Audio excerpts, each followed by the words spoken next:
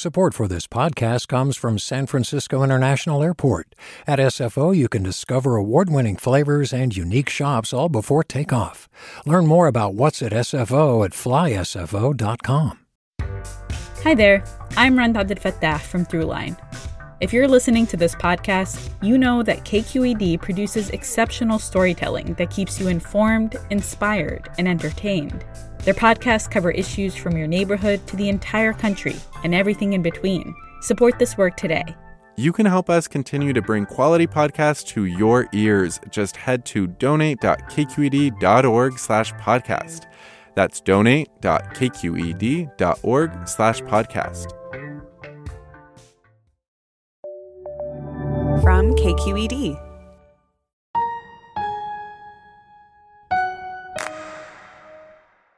If you look at pictures of some of the victims of the recent shootings in America, they're young. And when you look at the places that were targeted, outside a bar, a Walmart, a garlic festival, these are places where young people like teenagers and children and college students are supposed to feel some kind of sense of safety. But maybe not if you've grown up in the last 2 decades or so. There's a whole generation of kids who are very familiar with what mass shootings are. Generation Z. They run active shooter drills in class, they've lost peers and friends in shootings, and last year, in the Bay Area, these students inserted themselves into the debate over gun control. We stand with Sandy Hook. We stand with Columbine. If not now, when? Despite the work they've done and all the attention they received, they're still fighting for the same things. Today, how their momentum is shifting. I'm Devin Katayama. Welcome to the Bay.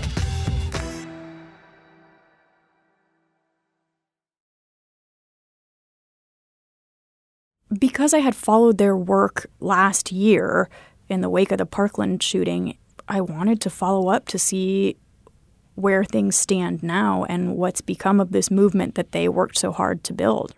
Vanessa Rancaño covers education for KQED. I talked to Jake Cohen. I'm a sophomore rising junior at Tam High, and I'm 16 years old. And Kira Galbraith, who's going to be a senior at Berkeley High School. I am 16 years old, and I am a rising senior at Berkeley High School. How did they react to the shooting in Gilroy? I think fatigue and, continued outrage. These shootings seem to be coming closer to home. Before, it was like everyone was focused on school shootings because schools are supposed to be a safe place. You're not supposed to be worried about being killed at school. But the fact that you can be killed going to a festival, going grocery shopping, going to the mall, I think that's people need to focus on these are normal day-to-day things that are at risk. On the one hand, they follow these things very closely, right? So they're keenly aware that there's been no break in the mass shootings that we've seen since Parkland, right? I mean, attention has waned, and that's something that's been, I think, really hard for them to grapple with. And how do Kira and Jake know each other? Largely through this group. It's called Bay Area Student Activists, or BASTA for short. Our entirely student-led organization promotes student engagement in the civic process, and it works with policymakers at a city, school district, county, and state levels on issues that affect students. After the Parkland shooting in 2018, I remember there's all this rage and anger. No more silence! And gun violence! And also all these young people, these student activists who were trying to figure out what they could do. We want change! We want change! We want change! I remember there were walkouts across the country, including here in the Bay Area. I think I covered one at Lowell High School in San Francisco. We'll stand against gun violence, and we will stand against the horrific tragedies of Parkland. So how soon after the Parkland shooting did this group of Bay Area students come together to form this group? Within a matter of months, I was hearing from students at different schools around the Bay Area. They were looking for a way to connect all these different students all around the region who were interested in doing this work. At the time, they were specifically interested in gun violence prevention work, and they wanted to see stronger gun laws passed. At first, it was easy because you could attend or organize a lobby day and, like 300 kids would show up. I mean, I saw a level of student and youth engagement in this issue that I had never seen before, and a response from teachers and parents and to some extent political leaders that felt sort of unprecedented. Justice! How we gonna get it? People power! How we gonna get it? People power! I mean, I really saw them become empowered political agents, even though they cannot vote, right? Which they were so aware of. And that was part of the reason that they would tell me that they were fighting so hard on the streets, marching, because they couldn't do it at the ballot box. And to seniors, you will be able to vote this year. So take hold of it. So since the Parkland shooting and since this group in the Bay Area formed, and since Jake and Kira got involved, what kinds of things have they been working on over the last year and a half? They, over the past year, organized 2 pretty major lobbying days in Sacramento. They put together these lobbying packets. They had a legislative agenda. And is this just the students doing this, or are they getting help? I mean, pretty much just the students. They had compiled a bunch of statistics about gun violence in their cities, in the state, nationally. And then there was a lot of information about specific legislation that they wanted to see passed. Stuff around raising the age for purchasing firearms, strengthening background checks, stuff around gun violence restraining orders. And how was that received in Sacramento and by people who actually have the power to make change? Well, what I saw was that politicians absolutely made time for them. Introduce yourself. Let me see how it sounds. Rob Bonta, California State Assembly member, 18th Assembly District, Oakland, Alameda, and San Leandro. Some lawmakers held press conferences with them, and some legislation that they supported passed. Some stuff didn't. Some stuff died. Some stuff got vetoed. I think that when students got engaged in the way and at the level that they did, that was the first game-changing opportunity to really make a difference in the gun laws across this nation. I thought it was huge. I thought it was a tremendous catalyst. I thought that these young people, with the moral high ground and the purity of thought and the righteous intentions that they have, would be able to change the minds of adults. Ultimately, what they've said to me is that so long as gun violence is an everyday problem in a lot of neighborhoods in this country, so long as mass shootings are a regular part of our experience as a country, it's tough for them to feel like they've really made a meaningful impact. I think because everyone has just been so desensitized by how common it is to not only have a school shooting, but to have a mass shooting. People just start to feel hopeless that, like, no matter what they do, nothing's going to change. Ultimately, what they want is to see an end to mass shootings and everyday gun violence.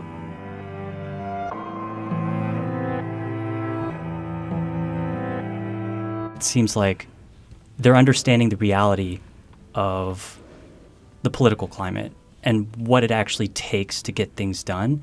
Yet on the other hand, they're still very optimistic, like they are coming from a generation that's seeing this happen over and over and getting involved a lot younger than my generation did. I think on the one hand, attention shifted away from this issue, right? Media attention shifted, political attention shifted, and these shootings continued to happen. And so these students felt to some extent like, does all this work really mean anything?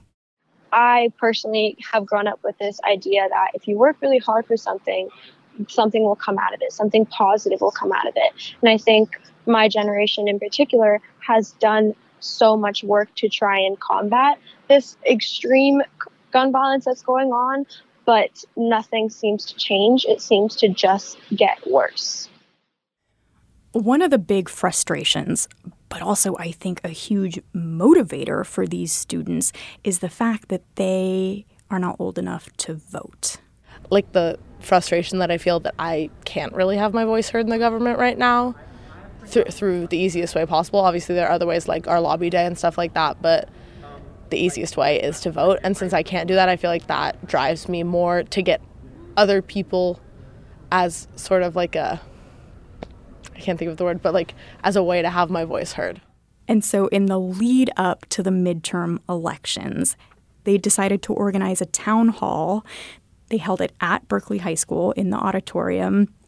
And they succeeded in getting most local candidates to show up for this thing, and very few people showed up. Did Kira or Jake say why it's so hard to get people to show up or even keep momentum for talking about gun control and putting pressure on lawmakers? One of the big things that they talked about was just that they always felt that they were vying for people's attention. You have a very small window of time to actually get stuff done. Otherwise, the folks who don't normally get involved will kind of like start drifting off one by one, and then it's harder to organize for sure.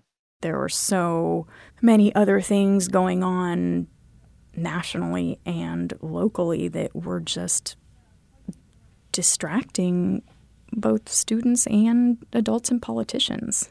And now you try to plan a protest with, some kids who are motivated about this normally, and we can't find anyone to show up, or the media doesn't necessarily make it as much of a priority. I mean, Jake talked about this idea that when it came to gun violence, the bloodshed had to reach a certain threshold for there to be enough outrage to generate momentum, right? And to get people to care. We're not seeing the same energy when like less people are killed. And that's like a very scary thing, that like it has to reach, the death toll has to reach a certain number before like a certain number of people will like care about changing things.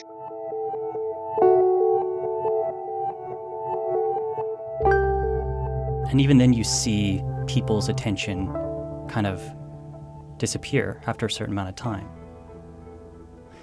Do Kira and Jake think that young people should be leading this charge because they have a unique position of being a voice that often gets muted and so is now elevated? Yeah, I asked them this question, and I thought that would be the main point that they would make. But they talked about two other things primarily. One being that they feel like they have the most at stake as a generation that's grown up with these shootings as a normalized, nearly normalized part of life. What I've realized is that these shootings seem to be coming closer to home. At schools specifically, it's young people who are at risk, but often in a lot of these other situations too. Like the Gilroy shooting, where we saw young people being targeted and die. Right. And as a result of that, I think it feels unavoidable to them in a way that it may not for other people. They've basically said to me that it feels like they don't have a choice but to look this thing in the face. And it's very painful for them when adults and other people don't want to, share that responsibility with them. The other thing that they talked about is that they want to generate a sort of political consciousness among young people today so that young people as adults will get involved in politics, will assume positions of power, and will be better positioned to make the changes that these young people are pushing for now. Vanessa Rancaño is an education reporter for KQED. I feel like anytime there's a mass shooting, we're always asking ourselves, what is it going to take to end this? Jake and Kira became activists because they felt like they didn't have a choice. But a lot of us do. We choose what to pay attention to. We choose what to care about. And this is something that I think personally a lot about. And so I want to know, has gun violence been something that you've cared enough about? Why or why not? Hit us up on Twitter. We're at The Bay KQED. I'm Devin Katayama. That's it for The Bay. Talk to you Friday.